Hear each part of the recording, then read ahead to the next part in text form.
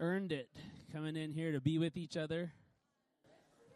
I have to start this whole thing by saying how extremely proud I am of this church. There was great consternation this morning. We were wondering, should we do church? Should it happen? Then Doug walked in the door early, like over an hour early for church from Endicott. And I said, if Doug shows up, we got to have church. And then Bridger and Rochelle, all the way from Minnesota, drove here to come to church this morning. We'll see you next week. And yeah, it's crazy. We got Becca. It's like old farmhands day. And then we've got, it's just so awesome. And you guys all showed up to church on a day like today. So we were gathered for prayer, which was smaller than usual. And understandably so, and we were like, okay, here's our plan. We'll do worship up front. We'll just sit in the stools, and everybody can come up and gather around. And then we'll go on the backspace and make a circle of like 10 chairs, and we'll have church back there today, and it'll be really great. And Anna, our wonderful media tech person, says there's not going to be 20 people here. And so we did an over-under. So those who voted under 20 people all owe me a donut. That's all I'm saying. I had faith. Yeah, I had faith. What? It has to be gluten-free. Yes, a gluten-free donut. Don't bring me a normal donut because that'd just be mean. That'd just be mean. Oh, so cool to have you guys here with us this morning. So last week, we kind of looked, 2 weeks ago, we looked backwards, right? We said, thank you, God, for the things you did in our church. Thank you for the things you did in our life. Then last week, we started looking forward. And we looked forward, first of all, in terms of, anybody want to shout out the word?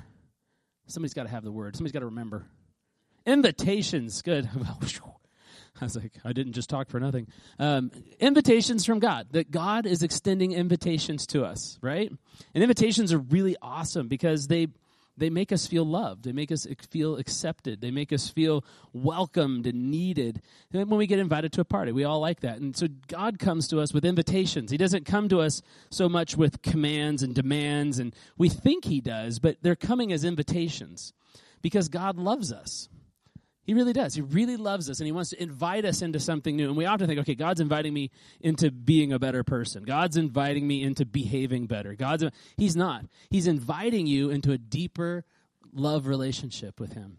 When we were at the marriage retreat this weekend, one of the things that they would do at the lunch hour is we'd all be sitting there eating. It's really bizarre because you go in, you know how we often do food, right? We'll pray, and then we eat, right? So we get there, and they go, oh, just go through the line. You get all your food, and you sit down, and you start eating, and you're talking, and all of a sudden a nun walks up and rings a little bell, and everybody's quiet except for Jeff.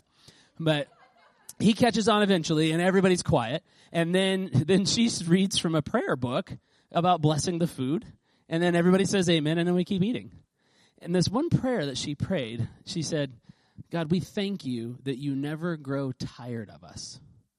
It was like there was a moan at our table. It was really weird. It was like 10 of us in this little table, right? And I was like, oh, God, you never grow tired of us. Maybe it was the context of the marriage retreat where we're working through our stuff. I don't know. I'm living with you for 20 years, and God never grows tired of you, but I did. But he never grows tired of you.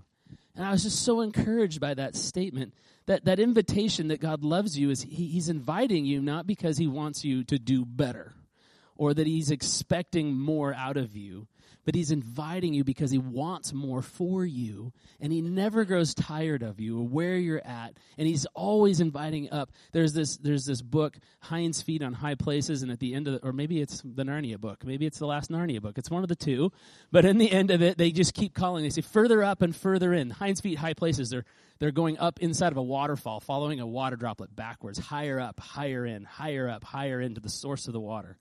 And in Narnia, everybody's running into the kingdom of God in the last days, headed for the throne of God.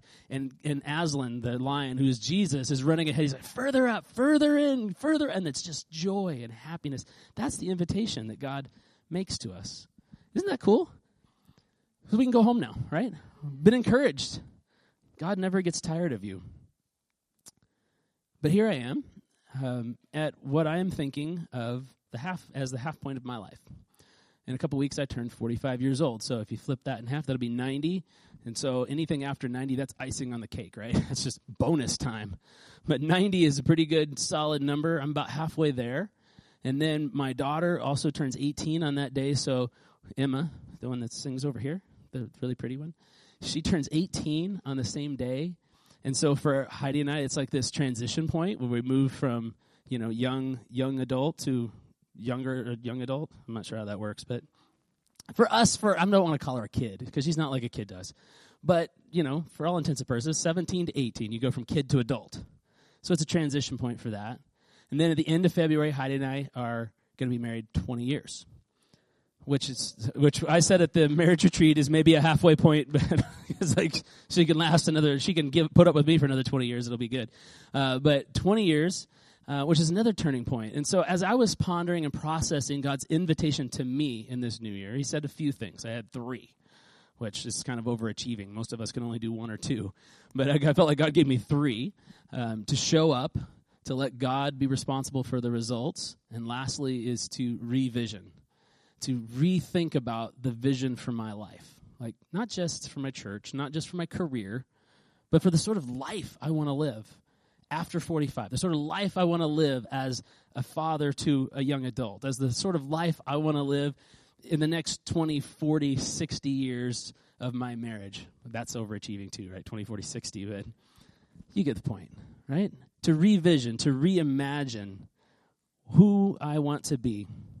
The first half's been great. The first half's been awesome. And that makes me excited and hopeful for what's to come. So that's kind of what I want to talk about this morning, because I don't think that it's something that God's just speaking to me. While it's a specific word for me for this year, I think it's a specific word for you as well, to think about what you want your life to look like in the years to come. What sort of character and nature do you want your marriage to have? What sort of atmosphere do you want your home to be? What sort of person do you want to be to your closest friends? What is God inviting you to be and do in the years to come? What is his vision for you? So vision, simply stated, is this. It's a preferred sight, a preferred picture of the future. I stumbled right through my simple statement. Vision is a preferred picture of the future.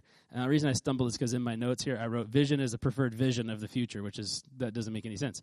It's a preferred picture or image of the future. It's a hope of what could be, but isn't yet. It's a bridge between where you stand now and where you will one day be. That's what vision is. So I'm going to talk about my daughter Emma again. She loves music. She's so good at picking good music. If you ever want to hear good music, go talk to Emma. She finds really good music, and she introduced Heidi and I to what is now one of my absolute favorite new, I guess they're a band. It's a hymn. It's a one person, and it does all kinds of amazing music. And I'm going to play some of that for you in a few minutes. But it's called Sleeping at Last. Anybody familiar with Sleeping at Last? Yes, the Haws, because of Addie and Emma and Casey and Annie. There's Annie. It's like just her by herself. Okay, so write it down right now in your notes. Just write Sleeping at Last, and then you'll look at it and later and you'll think, did I fall asleep during the sermon? What does this mean? But it's an artist or a band or whatever they are, and they play this amazing, great music, and it has just super deep meaning. Some of it's just like atmospheric music, but some of it's got lyrics. And he took this tool called the Enneagram, if you're familiar with the Enneagram, and it's a tool kind of like the Myers-Briggs test or whatever that talks about your personality and who you are, but it's from a spiritual perspective. It talks about how God's created you and what it looks like when you're really healthy and what it might look like if you're really unhealthy and where you go. And he took that and he wrote a song for each of the types. There's 9 different types. And so Heidi and I, it's kind of fun because people are like, I don't know what type I am in the Enneagram. I read it and I don't get it. I take the test. It doesn't feel right. And we're like, hey, listen to this album. And you listen to the album, and when you start crying, you've probably found your type. And so my type is a 9 with, and this sounds so complicated if you never heard of it, but 9 with a 1 wing. Okay, so I'm a type 9 with a lot of heavy leanings toward a 1. A 9 with a 1 wing, and Heidi is a 1 with a 2 wing, probably. So, and we were listening to this, and I listened to the 9, and I'm just weeping. I'm like, this is stupid. Why is this song so sad? It tells me to wake up, which is one of God's calls to me this year. Show up, wake up, come alive. Heidi's is the 1, and I really resonated with it too, because there's this line in there in the chorus, and it says this. I got to find it so I get it right.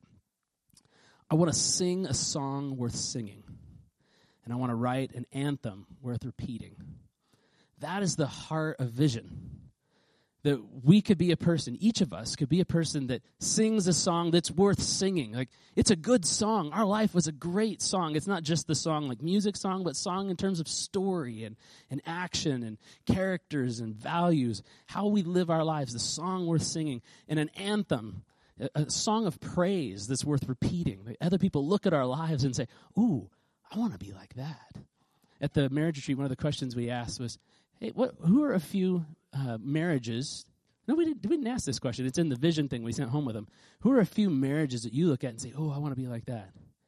Who are a few people for you? Like, if you're single, who are a few people that you look at and go, oh, I want to be a single person that's like them. I want to have that character. I want to be like them. I want to be like that. I want to have a song that's worth singing, an anthem that's worth repeating. And that's the heart of vision.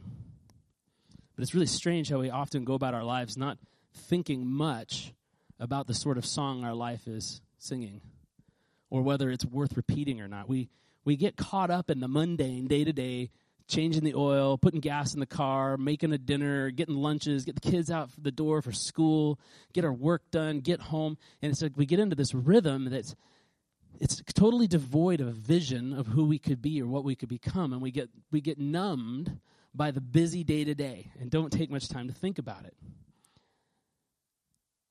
And that's where the song really caught me off guard. It caused me to think, is my life actually worth living? Now, that's not a suicidal statement. It's more of a statement of, when I look at it, is that what I want? And when I look at it, is that what God wants? When I look at it, is this what I hoped and what I longed for? Can I move towards something different? Jesus says that in him that there is life and life abundantly. He says it's a narrow road to the way. The way is narrow, right, to heaven. The way is narrow to get to that abundant life. It's found in him and him alone. You can't go outside of him and get it. You have to go through Jesus to get there. But when you get on the other side of that, life is abundant. Say abundant. Okay, now say it like the word is like intended to be said, okay? Abundant. It's there you go, all over the place. It's big, it's large, it's expansive, it's full, it's wonderful. And that's the sort of life I want to have on the other side of Jesus. You know, I want Jesus to bring me into heaven, but I want more than just heaven. In our this is really bizarre. I came across this Sufi Muslim nun of all people. And what she was famous for was this prayer. She was one of the first Muslims to actually have a prayer talking about loving God for God's sake rather than what you can get. And her prayer was this: God, if I love you so that I can get out of hell, then let me have the hellfires. God, if I love you so that I can have heaven, then may heaven be withheld from me. But if I love you for you, may I have all of the life that you offer me. That's abundant life. That's a vision for living in God in such a way that we walk in this expansiveness. And that's the vision that I want to have for my life. And I hope that you want to have for your life. You're like, wait a minute. You're supposed to be preaching a sermon, Pastor Jamie. When are you going to get to the Scripture? I will get to a Scripture, and I'm going to encourage you from Scripture, but we're going to take some time and actually think about the vision for your life first, okay? So if you're like, where's the Bible? It's coming. I'll get there. Thinking about vision, for me, it's been a journey. Thinking about, like, what is my vision and what do I hope for? But when I was in my teens and 20s, my vision was what I would kind of call not that sort of vision. Does that make sense? Like, I just looked at everybody else, and I said, I don't want to live like that. My dad's, like, living his life and feeling pretty proud of himself, and I look at him and being a critical monster of a teenager. I don't want to live like you. Why would I want to go to church like that? Why would I want to be like that?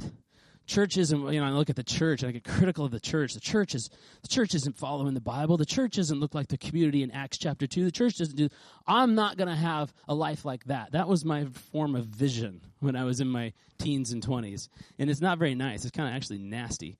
It rejects the wisdom of others that have gone before. It's critical. It's immature. And worst of all, there's no clear alternative life, right? All I see is what I'm not going to be.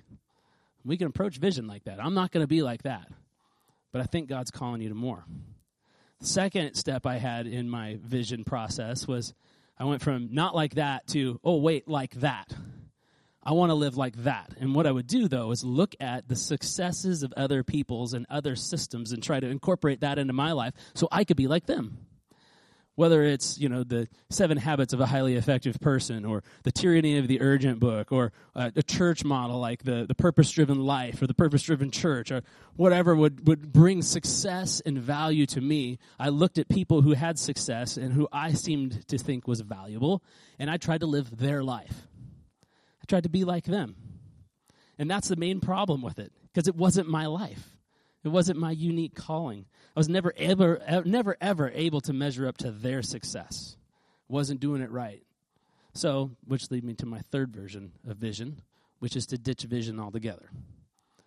If I don't like what everybody else is doing, and I only like these few people, but I can't measure up to their standards, let's just forget it. And we'll just live life. Why do we have to worry about this anyway? Why do we have to think about what sort of life I want to have? Why don't I just live? And the problem with just living is this. There's no way to measure your progress.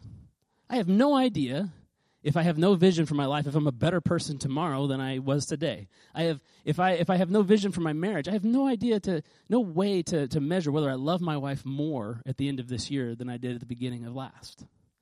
I have no sense that my path is wandering further toward God. There's a passage in the Bible, in the Old Testament, that we used to quote all the time when it came to vision. We'd say this: without vision, the people will, let's see if anybody knows. Yes, perish. Oh, that's ominous, isn't it? If you don't have vision, you're going to die. It's a really odd translation, actually. The word perish in the Hebrew literally means to wander lost in the desert. So, of course, if you wander lost in the desert for a long time, of course you're going to perish. But without vision, you wander aimlessly, lost. You have no sense of direction for your life. And so God's invitation to have vision for your life is an invitation to wander toward something. Not to live aimlessly, but to move toward Him. I don't know about you, but I'm not interested in wandering aimlessly in life. I want to sing a song worth singing. I want to live and write an anthem worth repeating. So what is the biblical vision that God has for us? When God creates Adam in the book of everybody's favorite book, my favorite book. When God creates Adam, He creates something unique. He creates all the other creatures first, planets, stars, all that stuff, all the animals that swim in the sea and walk on the earth. He creates all those things first, and then He creates Adam with a special and a unique purpose. The God of the universe, the Creator, has a unique goal for Adam. And that's to enter into a very special relationship, a covenant with Him. God desires that in Adam, creation should become related to the Creator in a new way. God wants to know you deeply and to be known by you, to be known and fully loved. To be known and fully loved by God is His vision for you. And as far as we are fully known and deeply loved, we can walk in this grace for ourselves and for others, and we discover that our life starts bearing witness to God's love to other people. As followers of Jesus, Pete Scazzaro says that our whole lives are meant to bear witness to God's love for the world. Married couples, they bear especially a witness to the love of God in its depth, the depth of Christ's love for the world. Our vows to one another focus and limit us to loving one person exclusively and permanently and deeply and intimately for the rest of our lives. Singles, you reflect the breadth and devotion of God's love. You're able to have deep relationships with lots of different people. It's wide, not just deep. And you're able to walk in purity and devotion to God and God alone. And it reflects God's love toward us. These two things give us a picture of how God lives toward us and the invitation that He has for us. So taking time to search our hearts and to search the heart of the Father to determine what sort of legacy, what sort of life that you want to live, the sort of song that you want to sing, it actually puts you in a position of being able to say one of my favorite phrases: I matter. You matter. Your marriage matters, your family matters, your life matters, your work matters, your heart matters, your values matter. All of these things have weight and substance, and they matter to God. And because they matter to God, and because you're related to God in such a way that your life is standing as a witness, they become a shining light to the world around you. It gives the Father space to speak value over your life as a unique witness to the depths of God's love. And it gives him permission to do what only he can do, to transform your life. Not just your own life, but your whole family line. All the way back into history and forward into whatever it becomes. It's an invitation into transforming not just the world around you, but your direct related family. And that seems impossible. When you look at the mess of my genogram, my family line, I look at it and I say, all I should be handing out to people is dysfunction. All I should be handing out to people is brokenness. All I should be handing out to people is a train wreck of relational messes and insecurities and abuse and all sorts of just negative, horrible things that God just wants to send to hell. But guess what? I'm able to bring life. I'm able to bring encouragement. I'm able to bring right relationship. I'm able to love well. And because God has transformed me and he wants to transform you, as you live into the vision that God has for your life, the floor of your existence, the place where you can walk, can be, how do I say this? I would say it backwards. The ceiling of our lives can become our children's floor. There's what I'm trying to say. Do you guys get what I'm saying? They're going to be able to go beyond us. But it takes vision. It takes vision. The good news is that the God that we serve eats impossible for breakfast. So what we think is impossible out here is totally possible in the kingdom of God. And he's inviting you to dream a little dream about how your life could be different. What do you want from life? I'm going to give you 5 minutes, and we're going to play the song that I was talking about, and then I'm going to come back with the biblical portion where I encourage you from God's word. And I want you to take a piece of paper, if you have it. If you need a piece of paper, there's some extra right here. And I want you to answer this question. How do I want my life in God to look different 6 months from now? Let's make this achievable. 6 months from now, how do I want my life to look different? What sort of song do I want my life to sing? What's the anthem that God's calling me toward that's an anthem worth repeating? And we'll play the music, and then you'll all fall in love with sleeping at last. Hopefully you won't fall asleep, and then I'll come back and I'll encourage you from God's word. So Jesus, I pray that you speak to us now, encourage our hearts, and let us see just a glimpse of what our relationship with you could bring to fruition, to bring to fruit, the soil that you're working in now, the vines that you're addressing, the grapes that are hanging, the fruit that is being produced, what that could create 6 months from now in our relationship with you and in our lives. Jesus, we ask this in your name. Amen. So how would you like your life to look different, your life with God to be different 6 months from now? Just write that down. 5 minutes, we'll play the song, and I'll come back.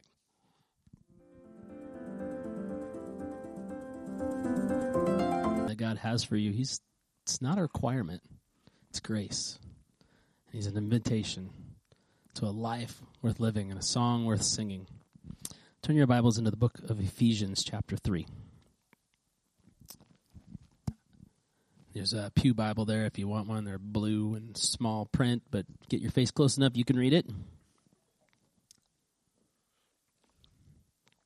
In Ephesians chapter 3, the Apostle Paul is writing a prayer for the people of Ephesians.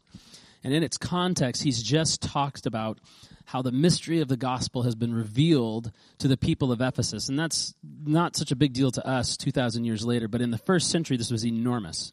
That God showed up to the Ephesians, and his gospel was preached to the Ephesians. They came to Jesus in the city of Ephesus, and a church was formed. And it was a big deal because up until this time, largely, the church was Jewish. It was only people who were ethnically and religiously Jewish who were welcomed into the kingdom and family of God, and suddenly God's extending it to people who are Gentiles, who are far from God, who are most of us, or Gentiles. And Paul is just still in awe and wonder of this fact, that God is extending it to people who don't look like the people God's extended it to before. That God's extending it to people that he didn't rescue in the past. He's extending it to people who are serving foreign gods and walking broken ways and living contrary to God's ways in love. And he says, I love these people so much. I want them a part of my kingdom too. And Paul is just overwhelmed by this. And he sees this vision that God has for the world, that all would come to the loving knowledge of Christ.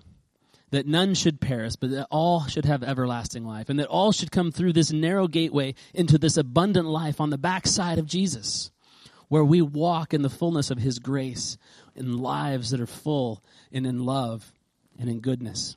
And so Paul says this, chapter 3, verse 14.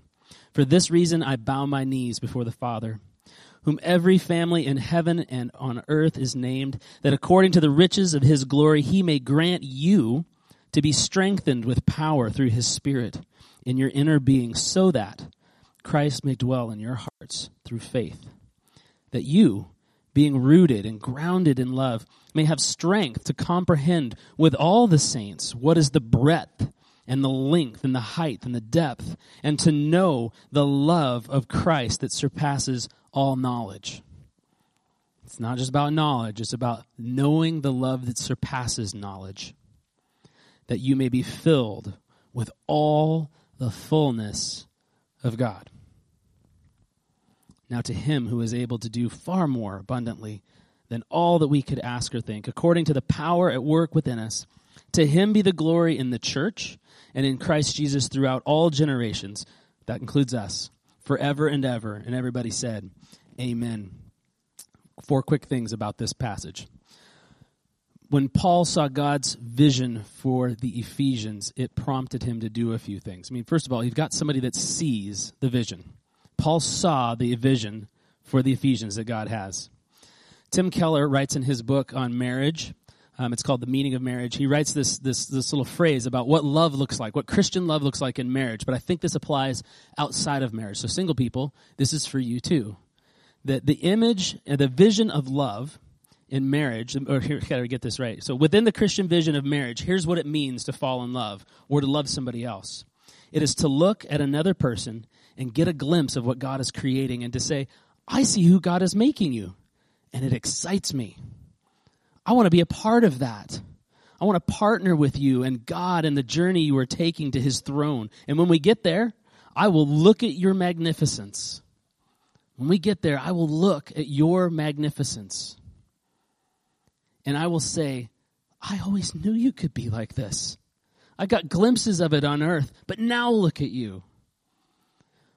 That's what Paul saw for the Ephesians. He got this glimpse of what they could become. And he called it out of them, and he prayed for them, and he sought it for them, and he sent resources to them, and he sent leaders to them, and he trained them, and he called them higher, and he rebuked them, and he loved them because he saw what they could become. He saw what they could become. Seeing God's best for one another will lead us to give our very best to one another, to treat each other with grace and with kindness. And what will become is what poet, I lost my place here, the poet Bayard Rustin, he calls angelic troublemakers. Because we're going to be poking and prodding each other's lives, saying, I know what you can be. I know who you can become. I know what you're going to be when you stand before God. That's the purpose of vision, to have vision for one another. We seek God's vision for our marriages, for our relationships, for our lives, knowing that we're going to miss the mark occasionally, but through God's power one day, we will be able to say, I knew it. I knew it. But until then, we dream and we pray and we give our very best effort. The second thing about this vision that Paul saw, the vision revealed to Paul the need of the Ephesians. The vision was so big that Paul knew that neither the Ephesians nor himself could ever accomplish it without the power of God. So it drove him to his knees. It drove him to write this amazing letter. It drove him to invest and to give his life for them. They needed strength to reflect God's love through their daily lives, to have a vision beyond just bumping through life. And we need that same sort of going to the feet of God on behalf of one another if we're going to see the vision of God come to life in our lives. So this passage is an invitation to look at the person next to you and to say, this vision that God has for you is so beautiful, I'm going to pray for you because you can't do it alone. Will you pray for me? one of the nuns at the Catholic church there. She's like, pray for us. She's always like, pray for us because we need it. This is going on in my life. Pray for us. Remember us in your prayers. Reading a book with C.S. Lewis in it, and C.S. Lewis is talking and talking to this guy. And at the end of his letters, he always asks. He just says, "Remember me in your prayers, as I remember you every night. I wake up in the middle of the night and I remember you. Remember each other in your prayers, because God has something for each of us here." And we need his power. 3, Paul recognized that this vision was not a vision of what they needed to be right now, but where they were going, and they were not there yet. They hadn't arrived. They hadn't even fully grasped this vision that God had for them. And that's why he prays that they would have the power and the strength to grasp the height, the depth, the length of God's love being revealed in them and to them in the world. There was this picture of where they were heading, but the road ahead was still long. I've heard it said that if vision isn't bigger than your sight, then it's not from God.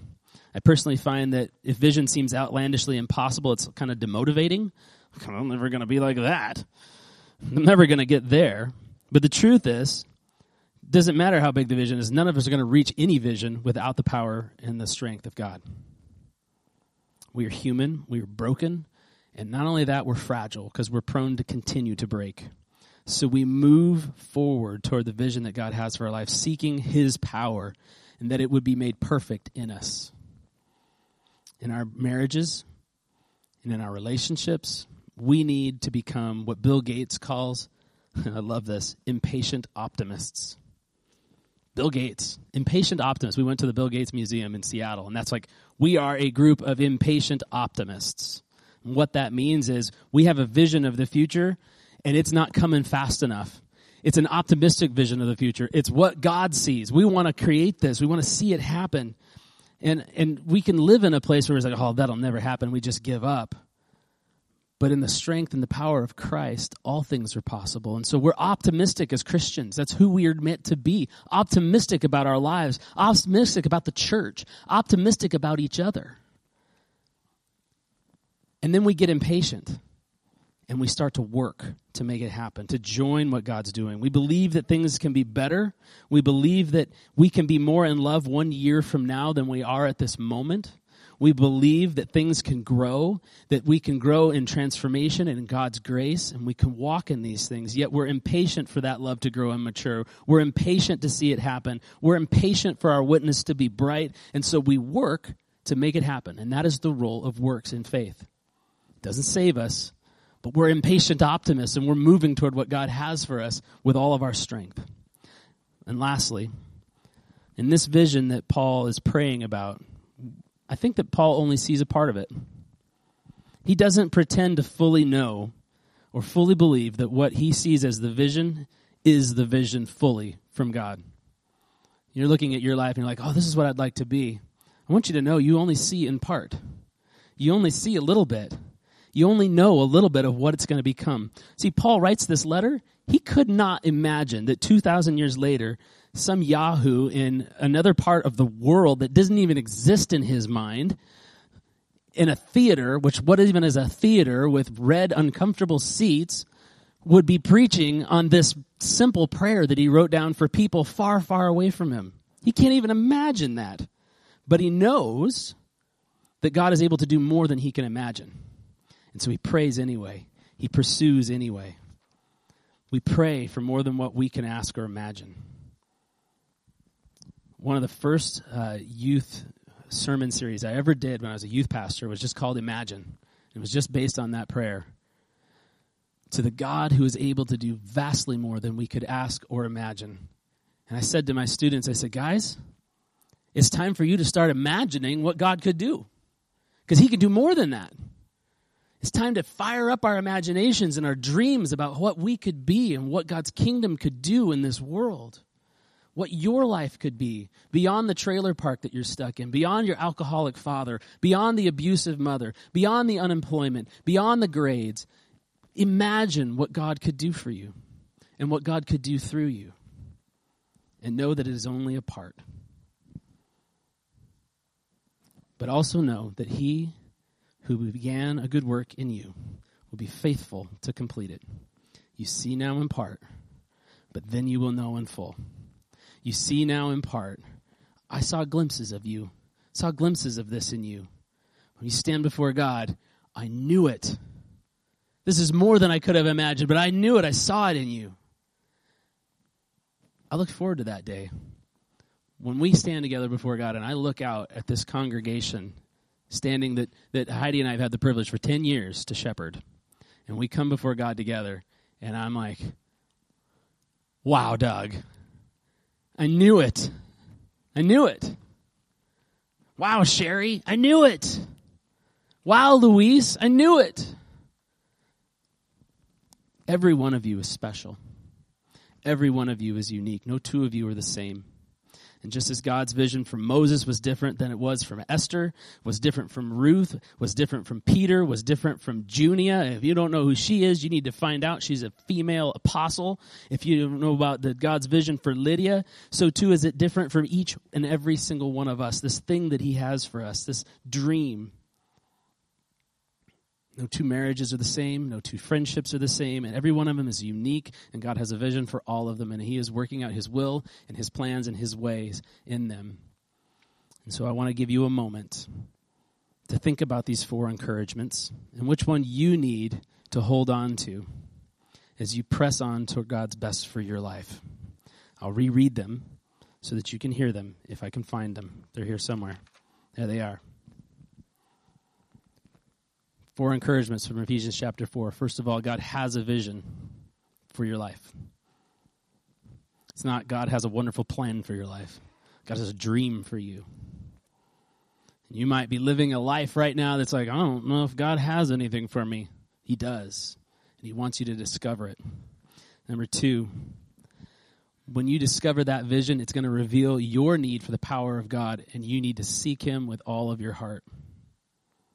You might be like, wow, that vision God has for me is too big. Can't do it. Give up now. The Holy Spirit wants to come and empower you to walk in the fullness of God's abundant life. Number 3, we aren't there yet. It's easy to get frustrated with your progress. It's too slow. But God is faithful, and he is working it out in you, and you are not there yet. You are not yet who you will be.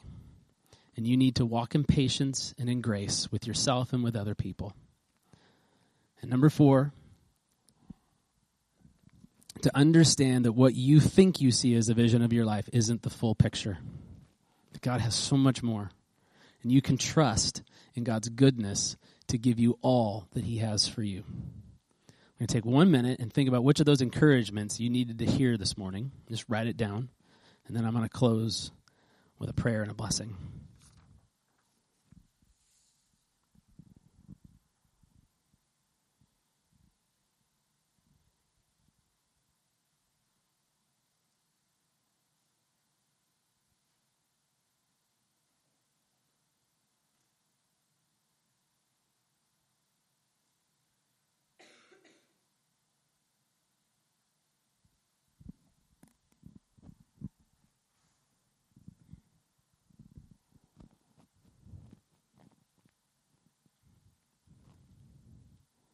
Amen.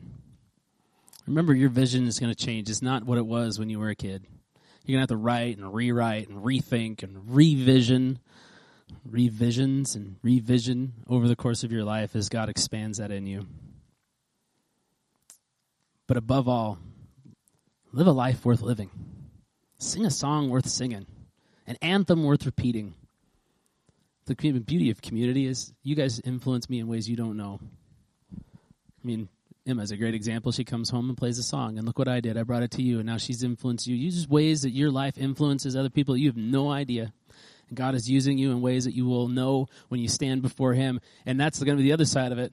Wow, Doug, look at you. Whoa, I can't believe the influence I had in your life. Whoa, I can't look at all the influence you had.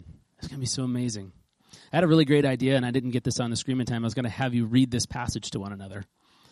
So that's my challenge to you. Go home and read this passage to somebody else. But I'm going to read it to you. I'll read it over you as my prayer for you for this new year. You guys good with that? Why don't you stand up? Because we want to put ourselves in a posture of receiving. This isn't from me. This is from God this morning.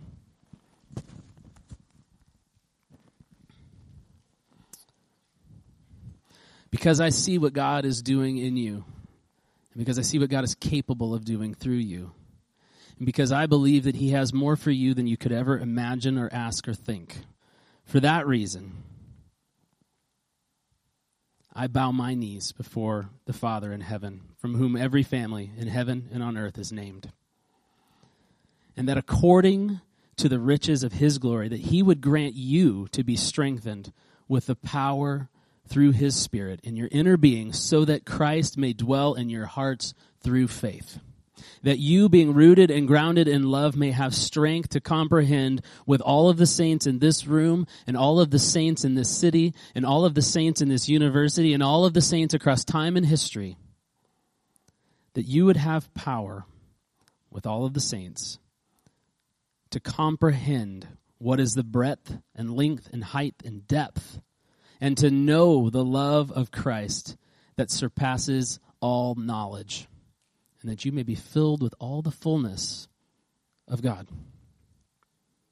Now to him who is able to do far more abundantly than all I could ever ask or imagine or think, according to the power that is at work in you and in me, to him be the glory in this church and in Jesus throughout all the generations, forever and ever. Amen. Jesus loves you.